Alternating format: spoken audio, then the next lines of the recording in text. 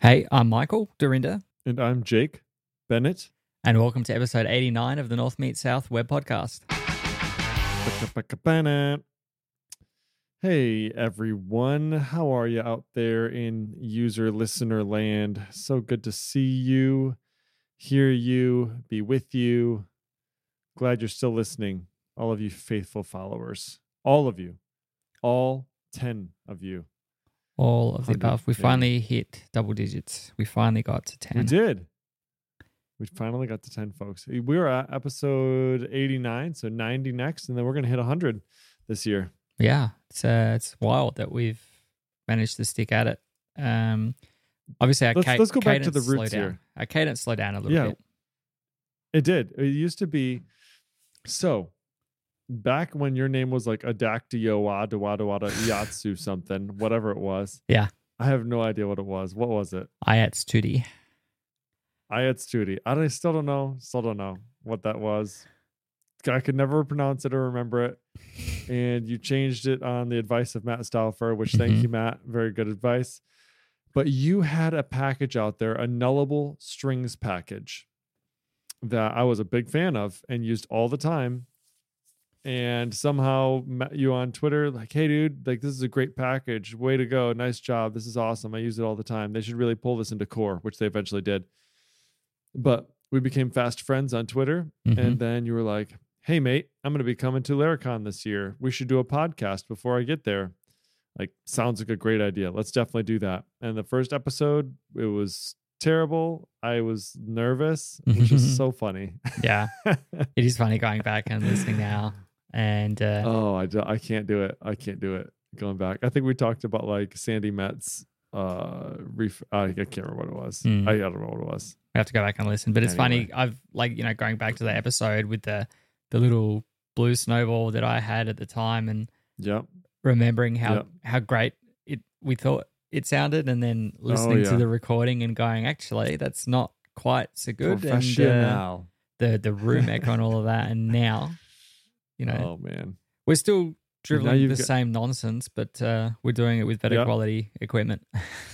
Exactly. We're convincing people that we know what we're talking about just because of the sound equipment. Yeah. I don't know. Maybe they're not actually fooled, but no. Yeah, but they listen anyway. Those are the days back then. Yep. And then that was back when we actually got to hang out at least once a year. And now it's been a while, and so we got to hang out. Children and coronaviruses and all kinds of wild stuff. Life, 14 and a half hour time differences. Yep. Yeah. So new jobs, all sorts of craziness. New jobs. Yeah. That was this week. Started on Monday, and I'm 1 week into it, and I actually got to write some code on Friday. Nice. Awesome. I did end up having to do tech support this week, which was fun. I started on Monday. They wanted to go through training and stuff and then have me on the phones by sort of mid-Thursday, and by mid-Tuesday I was already on the phones kind of making stuff up as I went along, because number one, I haven't done tech support for about 10 years, 12 years, no, maybe more. When did I? 2006, 14, 15 years. It's been a while since I've done any tech support, and certainly not for this type of stuff. So I'm working for a voice provider now. So before I was working for an internet provider, now I'm working for a voice provider. So I have no experience. A little bit different. Yeah, no experience in voice at all. And so it was... And by voice, you mean like phone? Is it a phone provider? Yeah, voice over IP. Yeah? So we do hosted PBX systems and things like that. Virtual fax, SMS. Think like a Nexmo or a Twilio, but like a smaller scale kind of thing. So they've been around for 10, 12 years, but focused within Australia, and they're a much smaller team. They don't have the weight of Vonage behind them like Nexmo does. Right. But it's it's a good bootstrap business.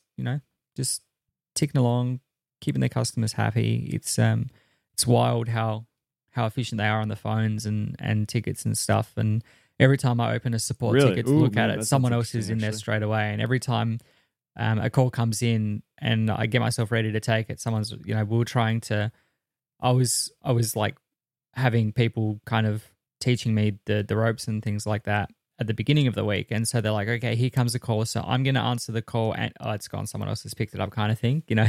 By the time they'd explained what they wanted me to do and that kind of stuff. Someone else you're going to press.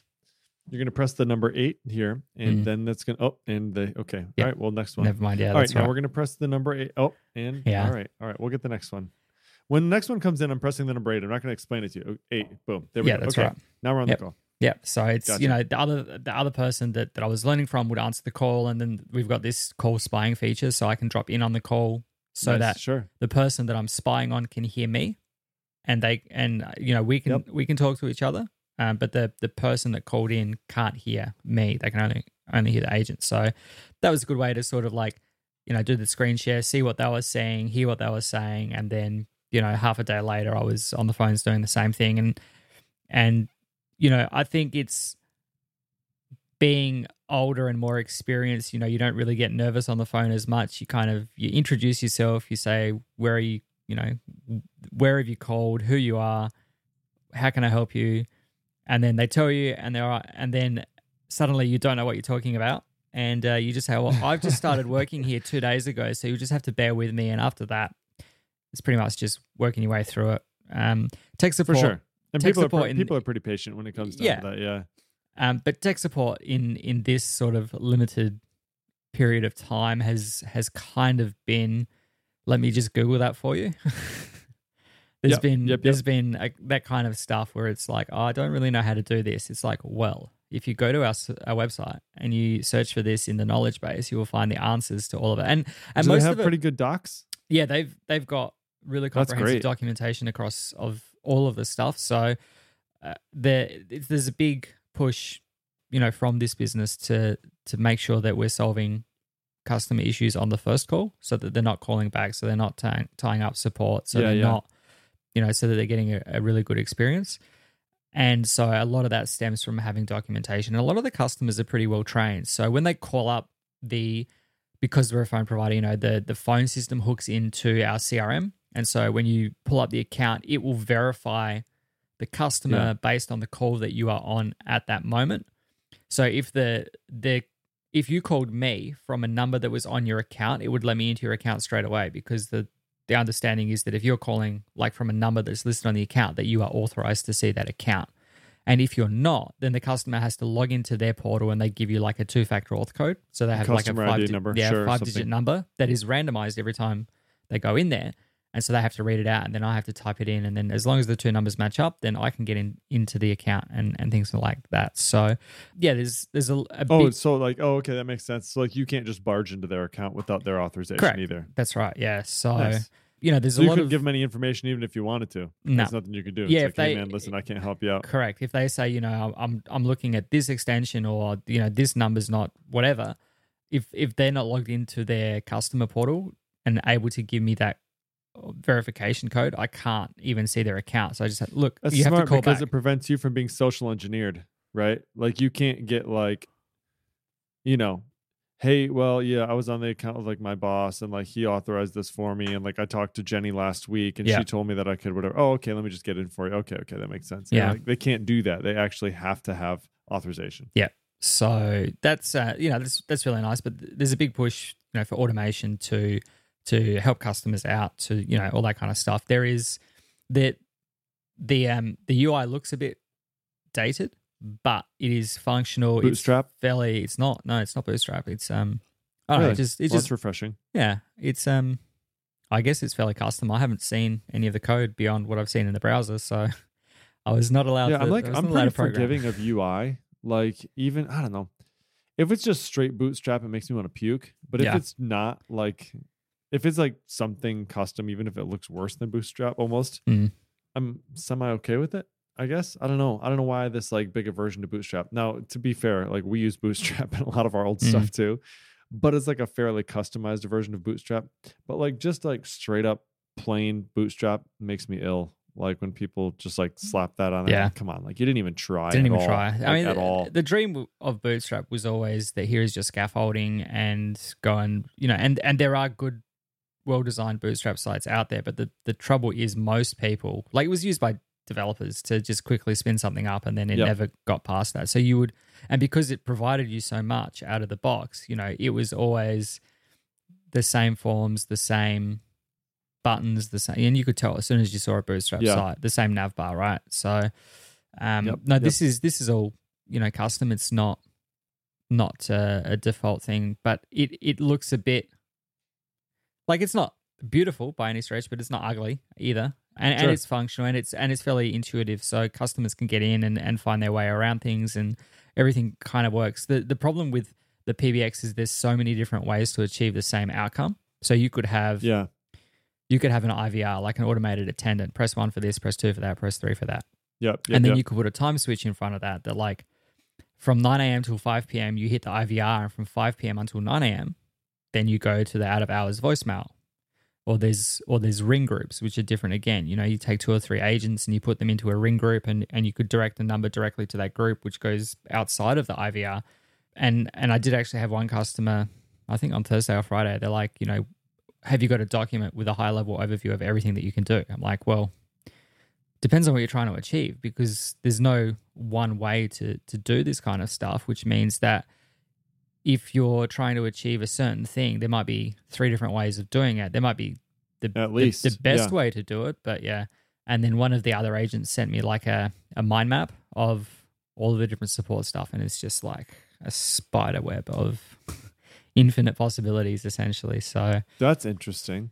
Yeah, there's a whole lot of stuff, but that's for the most part, like people just want either an IVR or they just want their phone to ring three different handsets at the business. Like they don't need an IVR. It's just a small business. They've got 3 phones, and when you call 1-800 my business, they want all 3 of those phones to ring, and someone will answer it. Yeah. So we've got like a pretty complex. So we are in the midst of switching phone systems, which is interesting that you're just kind of like coming into this job, because what you're talking about, this IVR, has been the biggest headache in the switch for us. We have rather complicated inbound rules. And so it's sort of like, I think the flow that we have right now is it rings, and the first thing it does is it checks to see if we're open or not. If we're not open, like it checks to see, like, number one, is it within business hours, or is it a holiday that we've marked as a day that we're out of office? Yeah.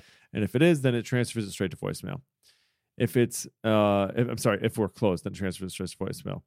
If we're open, then it tries to do a lookup, right? So it says, look at the phone number, see if it matches any of the files in our contacts. And then if it is, try and find the group that contact is listed with, and then direct that to that transfer group, right? And then that rings a bunch of people, whoever picks it up first, kind of thing. If that doesn't match, then it drops them into a phone tree where it says, here's the, an IVR, basically what you're talking about. Press 1 for this, press 2 for that, press 3 for that. Yeah. But at the same time, it also has to listen for multi-digit extensions, because somebody could be entering like a 4-digit extension, like 3199. Yep. If they have to 3199, then you have to ignore the 3, because they're not trying to dial 3 on the phone tree. They're trying to dial the extension. So you have to like pause for a second. It almost reminds me of how, like, with touch devices on mobile, like there's that little delay, because they're trying to see if you're double tapping, or are you tapping and dragging, or what are you doing, right? So it's like you can't just like take that first digit press. You have to like take the digit press and then wait for like a second, and then are they pressing more digits? No, okay, then direct them over. So it's quite complicated. There's a lot of stuff, and then it's like, how do you transfer to voicemails? Well, you can transfer to voicemail. You can't transfer to a voicemail if somebody isn't available on that line. No, it's a mess. It's a mess. There's a lot of stuff. So anyway, pretty much with ours, what we had to do is we basically had to say, okay, here's the flow chart. Can you build this for us? We will pay you to build this for us. And then their team's like, yes, we'll build that for you. Yeah. Like, well, we have the ability to kind of like drag and drop and edit and whatever. But like you're saying, there's so many different ways to accomplish. So like you get on the phone with them, they're like, okay, well, you could do that, but this is how you'd want to do that. And it's like, I don't understand any of that. Can't you just do it? So yeah. You get pretty deep in the weeds pretty quick on that stuff. Yeah. So the good thing about being able to like directly hook into the customer that's calling is once you pull up their account, you can log into their customer portal. And so it's very easy to step them through. So you ask them, are you in the customer portal? We're going to step through it all. And then you can go and see exactly what they're seeing and guide them through it. A lot of it is sort of directing them and holding their hand through the customer portal so they get the feel for it so that they can use that in future and sort of self-serve, which is the whole point of having the system there in place, is to self-serve it. And then in some scenarios that's not possible, so we've got TeamViewer and we can do the remote support on their machine so they can see what we're stepping them through, and then we kind of gently nudge them towards the support guides. And it's like, if you need help with this specifically, there's documentation here. So it was a good experience. I was hesitant to do it, but at the same time I kind of understood why. And I think as a developer, even a senior developer, even someone that's been programming for a long time, going into a service business like that and sitting on the phones and working with actual customers, it helps you to get an understanding of the business, of the kinds of customers that you have, attract, that kind of stuff, as well as seeing firsthand what the customers are seeing with our customer portal, but also what our staff are seeing with our internal CRM, and sort of understanding, I guess, the pain points that they might experience or the things that they see. When you log into this thing, it's essentially everything on one page. So it's the customer details, then it's the customer contacts, like in one column, and then in the middle column, there's the phone numbers, the plans that they've got, like the subscriptions that they've got, all of this stuff is just all in one screen. There's no tabs, there's no panels, there's no, it's just all there. Yeah. And so my first thought was, well, I get that if you wanted to see something, you could just scroll, but at the same time, what is the stuff that you're going to be looking at most often? And let's think about servicing that to the top. Like the customer details should be front and center. There's and there's not really any view. There's no show endpoint here. It's all just a giant collection of edit forms, all on one page, and they will just post somewhere. It's all Ajax, if that's any consolation. Each sort of it section doesn't of refresh the page. no, every time. Yeah, so it all kind of does that. There's It was. I know, it was it's good. there's actually some of those things, there's actually value in that. Instead of having to navigate 5 panels and then find the thing and then update it, it's I know it's sort of, it seems to go against my sensibilities of no, these should be organized in their boxes, and it's sometimes, but other times it's just way more efficient to just have it there. You know what I mean? So yeah, but I think to your point of what you were saying of getting on the phone, whatever, you're spot on with that. It keeps you, even as the senior developer, it keeps you with your finger on the pulse of what's actually happening. Because at the end of the day, you can make all the pretty fancy stuff you want, but if you're actually not serving the needs of either your customer or your internal client, your internal customers, which are your employees, then you're kind of wasting time, right? I know that a good example of this was the president of our company. When he was still kind of in the office and stuff, for the last couple of years, he's sort of been out a little bit, but he's enjoying early retirement pretty much. But he would come in and a couple times a week, he would go take his laptop and he'd go sit on the collection floor and he would take phone calls. The president of the company would take the phone calls because he started it from the ground up, right? He initially was the person doing that, right? So he would go sit down there with those people. He would listen to the people who were on the phones, their talk off, how are they doing to get money? They could listen to him, how he was talking off money or whatever, right? It was really cool. So he was the president, but he could still do the job, right? So number one, it gained him a lot of respect because the people who were there were wow, this guy can still do the job that we're doing. And he was relatable, and he could then take what he's learning and what he's hearing from the people who he's talking to on the phone, or the people who he's hearing on our floor talking to people on the phone, and make adjustments. So it was, I think, it does a lot of stuff. You're going to be able to meet the people who you're servicing right away, your team members. You're going to get a feel for what are the common problems that people on the phone that are calling in are having. Yeah, I think it's awesome. I can't think of really a better way to kind of jump right in and kind of get your feet wet with the business. So kudos for the people who are in management there. I think it's a smart move. Yeah, it's good being a small business because everyone's really tight knit. Well, I say everyone's tight knit. Obviously, I am based a 2.5-ish hour flight, 2.5 plus an hour and a half or so of driving. If I go, I don't know when I'm going to get a chance to get up there to meet everyone. It's a bit tricky to leave poor Rhiannon at home. Where is it at? So they're in Toowoomba, which is about an hour and a half west of Brisbane, which is in Queensland. Queensland. That's what I was looking for. I wanted to know what Australian state it was in. Yeah. Say the name of the town again? Toowoomba. Toowoomba. That's a fun name. Towwomba. Toowoomba. Towoowo. Yeah, it's fun. It's even fun to spell. That's like Mississippi. Mississippi. Like MISSISSIPPI. It's like a fun thing you learn when you're a kid, and Toowoomba is probably the same in Australia. Yeah. TOOWOMBA. Wow. Yeah, there's up in the sort of northern areas, the northeastern parts of Australia. There's some fun names. There's like are those like Aboriginal names? I believe so. Gosh, I don't want to speak out of turn, but yeah, I believe Toowoomba is. There's like places like Murwillumbah, and which I won't even try and spell. That reminds me of Wisconsin. I went to college up in Wisconsin, and there's all sorts of crazy names up there, and they're all Native American names, like tribes and stuff. Yeah. So like Milwaukee, Waukesha. Those are the ones. Those are the two that come to mind. Waukesha. That was a weird one. Waukesha. But Milwaukee, like everybody knows the name Milwaukee, but like it's an odd name, Milwaukee. Yeah. Sheboygan.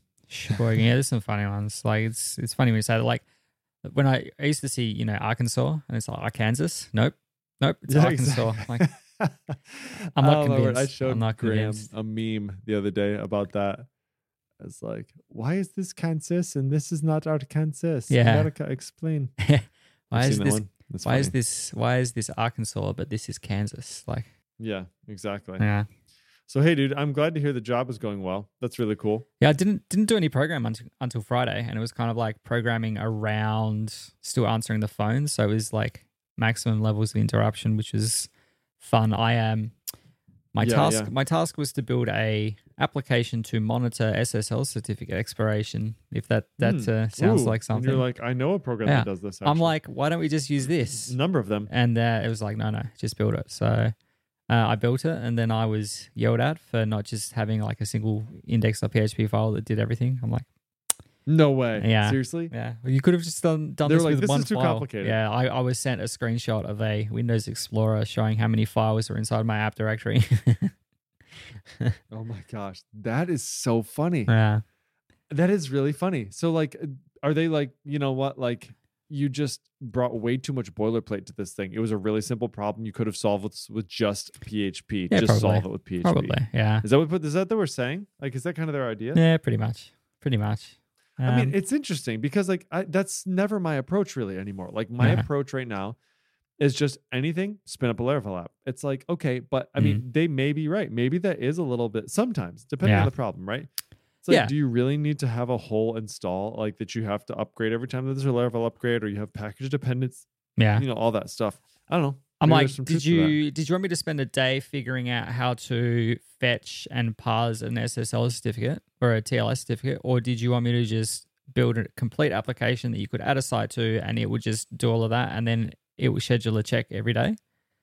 So this is kind of the balance, and like I totally get it that you That's and totally I, fair though. That you what and you're I, saying is fair too. That you and I and most of us as Laravel developers, or even not even as Laravel developers, but as modern PHP developers, we would almost always reach for Composer, and whether it's 100%, whether it's Laravel or whether it's just a plain PHP package, we would almost always reach for that. We would compose a create project, we would git init, and we would go from there, and we would pull in some package to do the thing that we need to do. 100%, absolutely. Because the code has already been written. The code has already been written. Yeah, and I don't need to, as I said, I don't need to go and figure out how to, fetch a URL. And you know what this does? This Sparsy package, of course, that I used was to, what does it do? It gets a URL. Like the URL is an object. I mean, I think Freek's out of control here doing all of this stuff, but then it just like downloads the certificate using, I don't know, what does it use? Get certificates, this fetch certificate. Let's just dive some code here. New URL, get host name. Then it does a stream context create and creates a stream socket client and connects using SSL to a thing. And then it fetches from the socket. So like, I mean, I guess I could have figured that out, but then, I'm writing all of this. Right. I mean, like for what? It's 200 lines of PHP, but I could figure it out eventually, and then I've got to go and parse it all out, or I could just pull in this package. And the thing is, this is only looking at the certificate.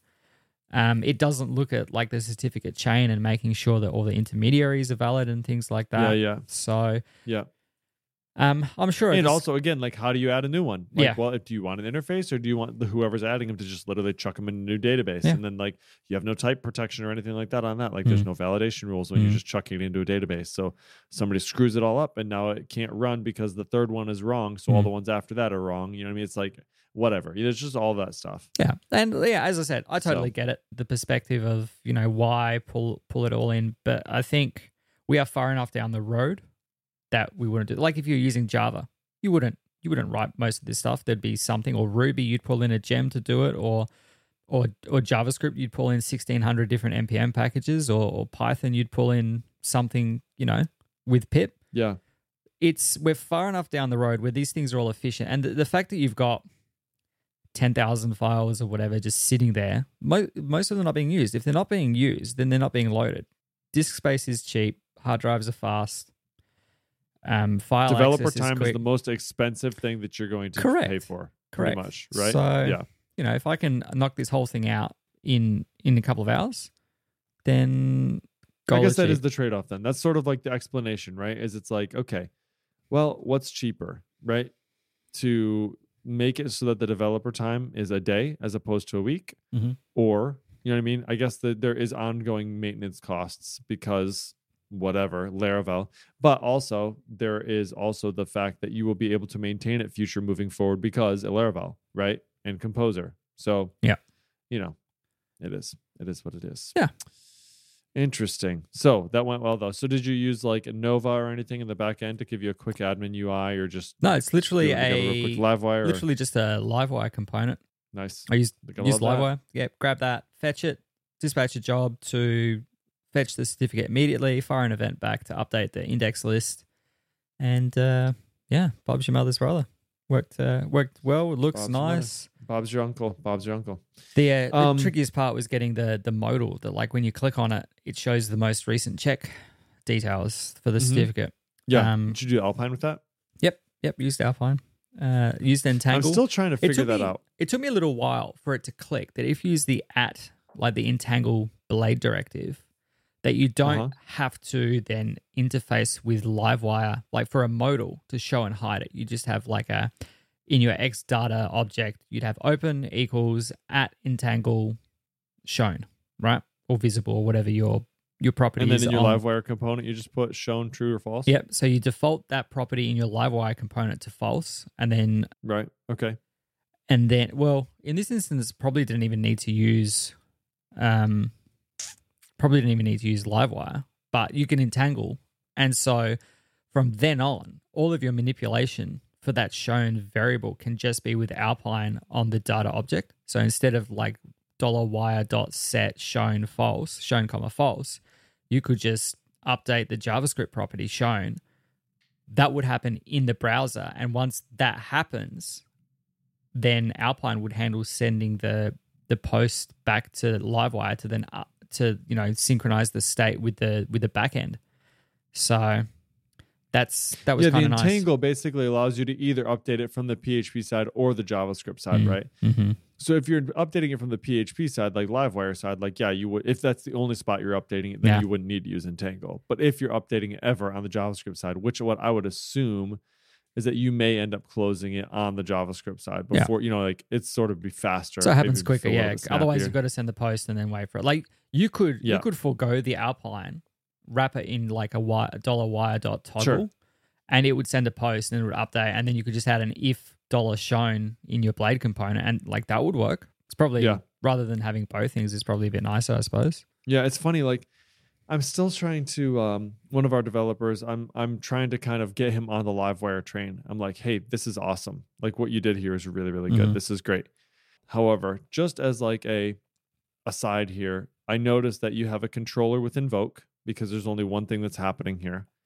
And you have a route that points to that controller with invoke that's just only doing one thing. Mm-hmm. And then you have a view over here, and it's using a form, which is then passing to that single action controller. Right? Like, And that's all fine. It all works great. Yeah. And your tests are good, and that's fine. Like you're doing it exactly correct. It's not a problem. But you could get rid of that route. You could get rid of that single action controller. You could get rid of that other thing. You could get rid of that view. You could get rid of that form. You could do all of that with this little thing here. Yeah. That's it. You don't have to write anything. All of that stuff is just all encapsulated in this one little Livewire component. Mm-hmm. And so he's like, oh, cool, great. I love that. And then I went back and looked at his code later, and he was still using the form.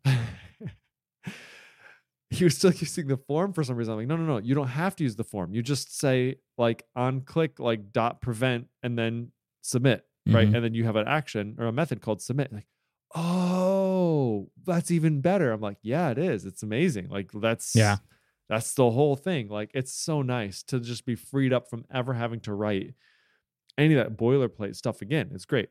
The one thing I have noticed, tests are good. Like tests are great. That's fine. When I get an error in Sentry, it's immensely harder to trace that, to figure out exactly where that's coming from or what's happening. If I see it in like Sentry and it's like traditional controller route, whatever, and maybe it's just because I'm not used to it. Maybe I'm just not used to reading the Livewire ones yet. Like I don't know where to look for it. Like it's in some payload data thing, blah, blah, blah. It's difficult for me to find what's happening. So like I just saw the other day, like next action is not defined. I'm like, I know that's mine. Next action is mine, but I don't know where to tell where it's getting missed. I can't find it. Like it's just somewhere in there. So I'm still working on that part. That's the only part I'm complaining about so far though. Everything else seems great, but that one is a little bit weird. And maybe I just need to talk to Caleb about that. But it almost feels like when you're trying to debug like a JavaScript thing without source maps. It's kind of what it feels like. Like there's an error in this line. It's like, well, that's a really freaking long line. Yeah. Like if I just had a source map that pointed exactly to the spot, like that would be great. And that's what I feel like with Livewire. I'm like, I don't know exactly where that's happening. Like give me a line number. You know what I mean? So yeah. Definitely. Hey, I do have a couple other things I wanted to talk about today. Sure. So again, congrats on the new job. Really stoked for you. Glad that things are going well. Yeah. We are at 32, so I've got a couple options to talk about. But before we do that, I wanted to tell you one thing. I got working a couple days ago. I think it was yesterday. It was just for like a fun little thing. Got a Raspberry Pi 4 and set up Pi-hole on my local network. Do you know what Pi-hole is? I do. I use Pi-hole. It is very handy. Do you? Yeah. Awesome. I think you know what? You might have been one of the first people to talk to me about it. Possibly. Or maybe I mentioned it to you and you were like, oh yeah, we have that. So, I set it up yesterday and it was really fun actually. So, got the Raspberry Pi up and then, set a static IP for it. And I'm realizing now that I need to take like a networking class. There is a lot of stuff I don't know. Like I know what DHCP is, I know what DNS is, but like layer 1, layer 2, layer 3, like switches, different sorts of stuff like that. Like subnets, don't know what that stuff is. Like VLANs, don't know what that stuff is. And like, it's not like you need to know that as in like in the world of like a developer necessarily. That's more like a sysadmin sort of deal, right? DevOps stuff maybe.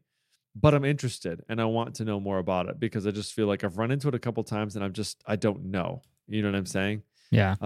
Do you have a lot of experience with that or much experience with that? Like, do you think you could sort of like fumble your way through questions about those sorts of things, or are you sort of in the same spot as me? Possibly a little bit ahead of you in terms of that kind of stuff. Like I get the majority of it only sort of by happenstance because I worked for internet providers for so long and around network engineers and things like that. So I know very conceptually and at a high level about that kind of stuff, and I would know where to go to sort of figure things out, but I wouldn't be able to explain it, teach it, recall it without Google and that kind of stuff. VLANs are probably more complicated than what you need for a home situation. Oh yeah, in most instances. A lot of like the Pi-hole thing, I've just got it running on my my NUC as a Docker container, and I just use that. I point all of my. What is a NUC? Is that like what is that? It's an Intel NUC. It's like a little PC. Like it's the size of like an Apple TV. It's basically that size, right? Cool. And so it's got like a proper Intel CPU in it, and it's got like I've had that for a while, but I just run Docker containers on that. So I've got different things running on there, but Pi-hole is one of them. And so I just tell my router, when you give out a DHCP lease, that the DNS server should point to the Pi-hole, and the Pi-hole then handles DNS for my whole network, and then that upstreams to my internet provider. Yeah, I have it right. I have mine upstreaming to like 1.1.1.1, like Cloudflare's DNS. Mm-hmm. But yeah, it's been cool. So like I noticed so I've had of all of the queries in the last, which I've got 29 clients on my home network, which is insane. Like I can't imagine I have 29 clients. Like I need to go look at what all those are. Would have had almost 26,000 requests in the last day, and 9% of those have been blocked.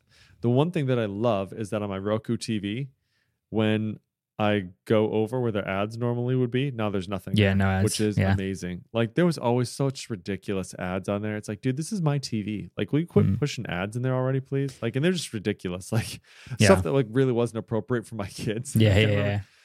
It'd be like creepy stuff on there sometimes, like Halloween time, like vampires and stuff. My like 3-year-olds like just trying to watch Disney Plus. Yeah. It's like, or like my 600-pound life or something like that, and like some person with like no shirt on. Like, okay, like my kids are like, what in the world is going on this TV? The biggest issue that we had with the Pi-hole is that it stops a lot of the in-game ads in like the freemium ads. And Ree came to me pretty quickly after I set Pi-hole up, and she's like, I don't get the ads anymore. What is happening with my games? Yeah, and like she would watch the ads because you can get like free coins and stuff. Stuff. So she'd be like, hey, without those ads, I can't get free coins. And I'm like, okay. But it was funny because I was using Duolingo to learn Polish, and I was at the gym one night, and I was just cooling down on warming down on the treadmill. So I was walking pretty slowly and just thought, I might sneak in a Duolingo here. And I didn't realize there were ads in Duolingo until I was on there. I'm like, what is this? Oh, that's so funny. Because like your blocked home network is blocking it. Yeah. Oh, dude. See, I love it. I mean, it's so great. So great. I mean, it doesn't stop cheating. like YouTube ads. So I had to eventually succumb and sign up for YouTube Premium, because Eli watches, we just put whatever on, but the ads are ridiculous now, and there's so many of them. Like when I'm holding Liv, like she'll have a nap, and so there's anywhere between 30 minutes and an hour and a half where you just like sat there. So I've got the iPad, and I'll be watching like YouTube videos and things like that, and I got sick of seeing ads for a Chromebook, because it was like, no joke, every 2 minutes there was a Chromebook ad. And it was, don't you want a Chromebook? Like, hey, you want a Chromebook, don't you? I really don't want a Chromebook. There was Chromebook and there was something else, and it was just like the same 2 ads over and over and over and over again. And I was like, right, that's it.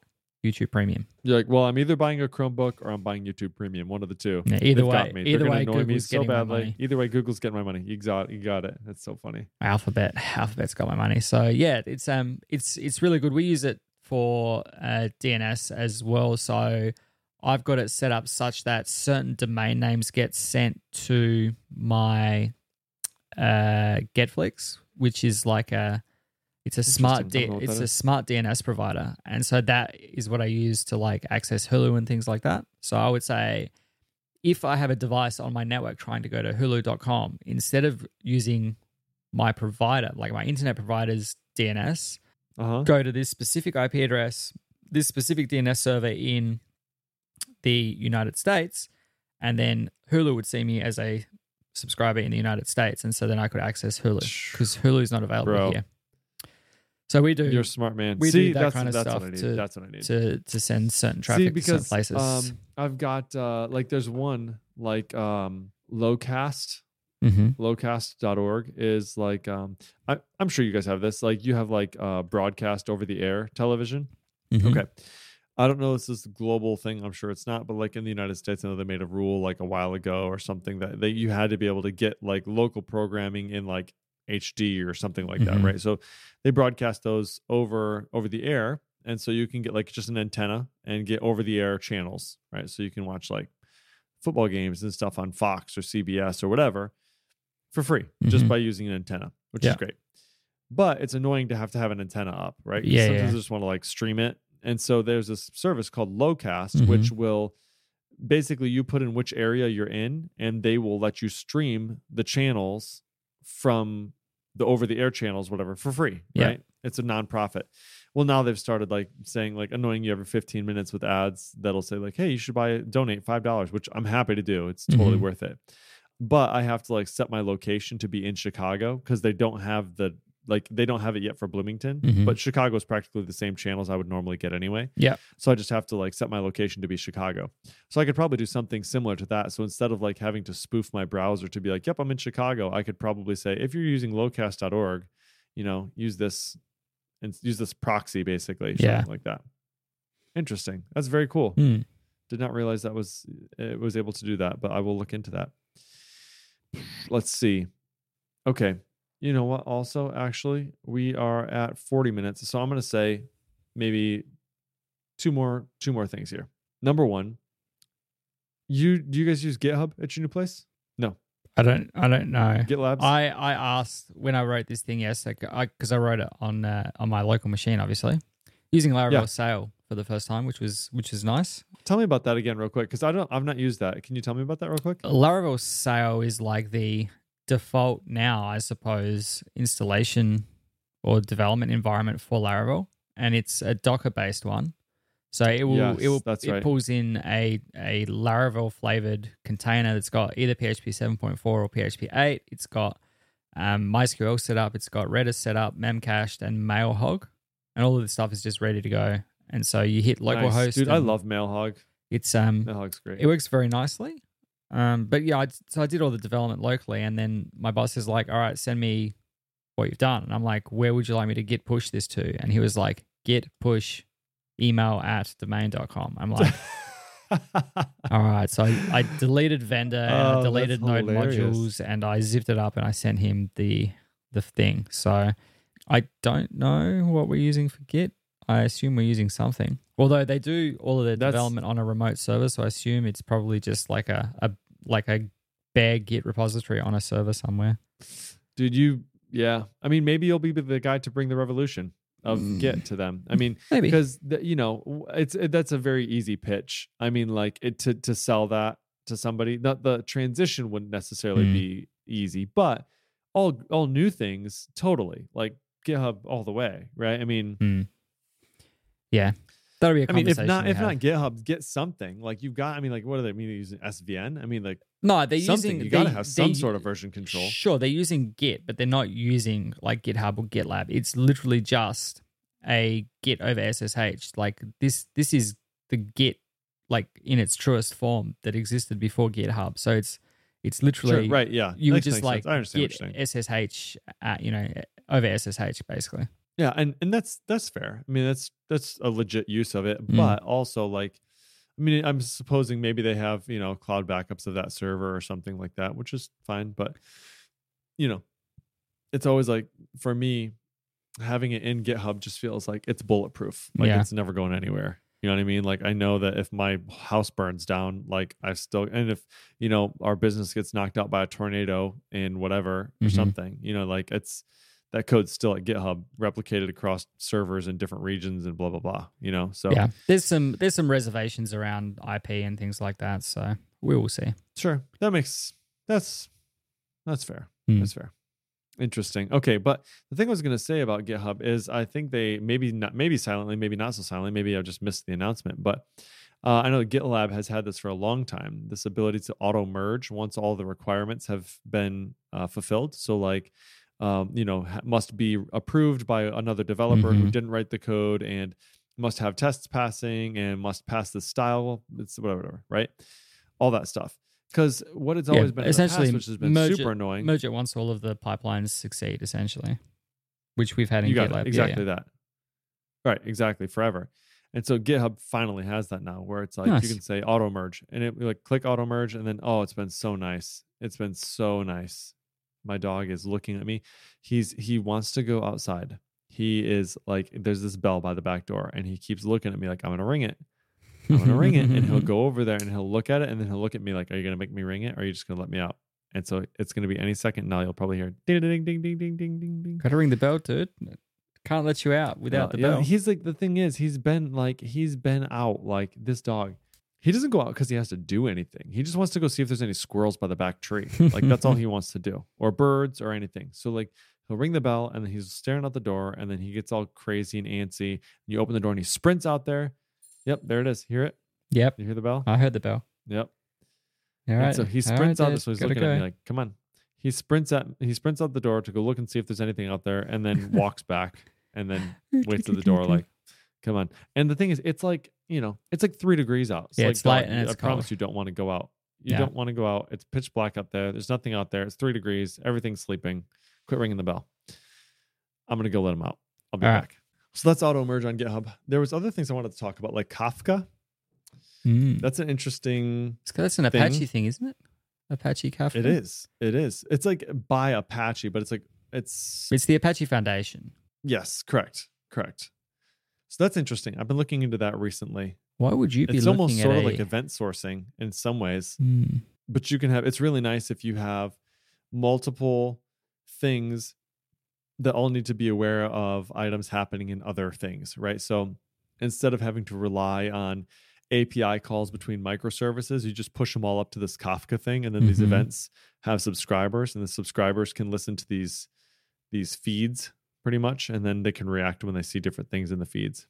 And so, like, it's almost sort of like event sourcing, but it looks really interesting. So that was something I'm interested in talking to you about in the future at some point.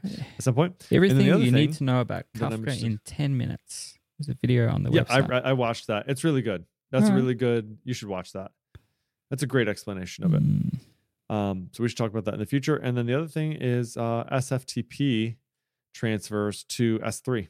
It's another thing I'm trying to do. Right now, we have these SFTP files that come down. And it's amazing how many things rely on SFTP. Unbelievable. And thank God for Fly System. That SFTP is a driver. Yeah. Like, oh my word. I don't know what we would do if that wasn't the case. But right now we have a lot of stuff that downloads from SFTP, gets processed, and then gets pushed to S3. And I'm just sick of it. I just want it to be like a little, they have things that will do this. And actually S3, like Amazon has a service that will watch these for you. But I just want like a little cloud watcher that will go watch this SFTP bucket. And as soon as it sees something, it just sucks it over to an S3 bucket. The bigger challenge, however, is unzipping a zip that's in S3. That's the bigger thing that I'm working on. Like, how do I do that? And so there is ways to do it. I just got to figure it out. You could stream the zip file, I guess. You're so smart. Possibly. You knew. That's exactly what it is. I mean, like that's the things that I've looked up. There's like limits on like the sizes of files that you can move around and whatever. But if you stream stuff, it doesn't matter. It just, you never hit a limit. So you already know all of this stuff. You're way ahead of me. Okay, well, future topics, because we're at 50 minutes, and I think we should probably wrap this thing up. Let's wrap it. It's been good talking to you, man. It's just been good, like catching up. It's a good catch-up episode, It's been good. Hopefully I'll have some more like actual developer-y type stuff. It's funny that, we went through this whole thing of being developers, and then we both became team leaders, and then you went and became even more managery, and I became even less managery. So we're back. I'm good. I'm glad for you, man. I'm glad that you're not, like, seriously. And you're glad that I'm not a manager. Yeah, great. Thanks. I appreciate that. Well, I am. I'm glad for you. I think you'll enjoy it more. I think, it's definitely been nice. It's definitely been nice. Every day this week at 4:30, I'm like, see you later. Laptop, close, leave, study. Yep. That is pretty freaking sweet. And like, that's exactly I still talk, like, because I've known my boss now for about 3 years. So, we still talk out of hours, and it's mostly about food. He has an Uber Eats addiction, or just a delivered food addiction. Doesn't matter what it is, just anything and everything. Just he doesn't cook, I don't think he knows how to cook. That's funny. Here's what I'll say. You know what you might find, and this might be interesting, because your boss. Well, your boss. Do you know like the head guy, like the top dude at this place? Yeah, so this is the guy that owns the business, basically. So what you might find is that as you've been at this business over more time, you may find that you actually do have a little bit more interest in becoming more managerial-ish. And I think it's like your willingness to invest in a way outside of just like your preferred comfort zone, or like what you like to work on, is a little bit more if you're more closely tied with the people who run or own the business, right? Because you feel really good about contributing to their success as well. And you know that like, hey, I could be really helpful to the business or to this person if I was to help in this role. You know what I'm saying? I mean, I kind of had that at my like last... if you like the business. Yeah. I mean, I had that at my last one and things kind of changed over time. So I definitely enjoyed having the role. It's just that not being able to program, which is still my passion. Right. Like, correct. As of right now, Yep. I hope that I can program until I retire, and I hope that I can retire some extensive period of time before I die. Because that retirement age keeps getting pushed further and further out. Sorry, I had to let that dog in. Stinking dog. Now he's happy as a clam, just wagging his tail, dragging his bone around now, and he's got his wet, snowy feet all over my floor. Now he's just looking at me with the bone in his mouth like, what? You talking about me over here? He's a cute dog. Anyway, yeah, man, I'm stoked for you. I think that you're going to have a lot of success and many happy years at this business. I'm really happy for you. I'm looking forward to it. Yeah. Awesome, man. Well, let's wrap it up there. This was episode 89. Thanks so much for sticking with us, folks. You can find show notes for this episode at North Meets South or North South. What is it? NorthMeetsSouth.audio. Thank you. NorthMeetsSouth.audio/89. Hit us up on Twitter. Michael Dorinda, Jacob Bennett, if you don't know that by now. And then, of course, rate us up in your podcatcher of choice. That would be amazing. Thanks, everybody, for sticking with us. We are also on the cusp of, I think, grabbing a new sponsor for this coming year. So be looking out for that. Beautiful. If you'd like that to be you could also hit us up. We're looking, we're happy to entertain offers. So in the meantime, be sure to check out thenping.me, your hands-free schedule task monitoring solution for Laravel. If you use the code NMSPING, you will get 5% off our launch pricing for the first 3 months. Let me check that out. You can do that at thenping.me. It is a one-step install. You'll be up and running before you know it, and you will never have to worry about your Laravel schedule tasks going missing again. And if you use code, you can get 100% off for life. Tune in next time to find out what that code is. Nice one. All right. Thanks, everybody. We'll see you next time. Bye.